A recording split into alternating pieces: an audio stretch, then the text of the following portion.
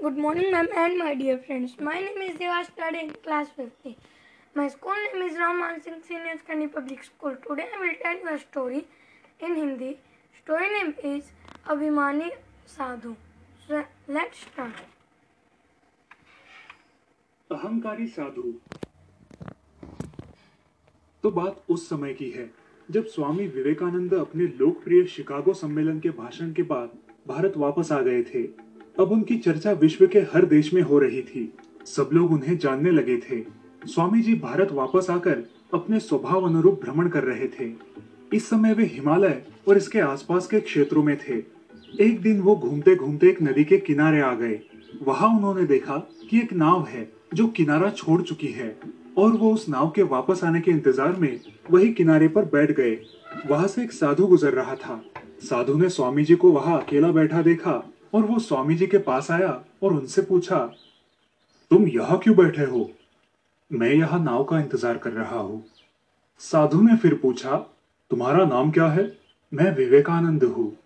साधु ने स्वामी जी का मजाक उड़ाते हुए उनसे कहा, अच्छा, तो तुम वो विख्यात विवेकानंद हो जिसको लगता है कि विदेश में जाकर भाषण देने से तुम बहुत बड़े महात्मा बन सकते हो।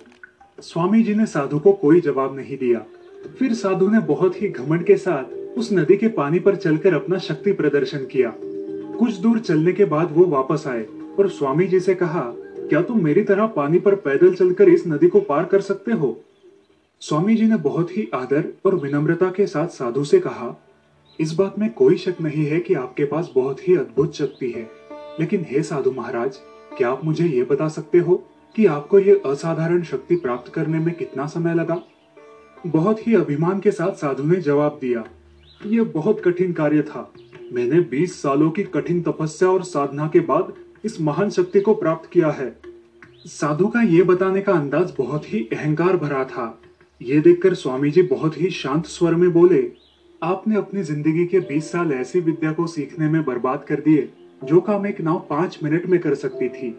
आप ये 20 साल निर्धन बेसहारा गरीबों की सेवा में लगा सकते थे, या अपने ज्ञान और शक्ति का प्रयोग देश और देशवासियों की प्रगति में लगा सकते थे। परंतु आपने अपने 20 साल सिर्फ 5 मिनट बचाने के लिए व्यर्थ कर दिए। ये कोई बुद्धिमानी नहीं है।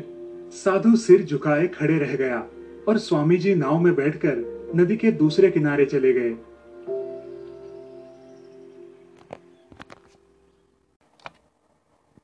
इस कहानी से हमने ये सीखा कि ज्ञान और शक्ति का सही प्रयोग आवश्यक है। किसी शक्ति को प्राप्त करके यदि हम उस पर घमंड करते हैं तो ये मूर्खता है। अपनी शक्ति का इस्तेमाल सही जगह पर करना ही वास्तविकता में बुद्धिमानी है। Thank you, ma'am.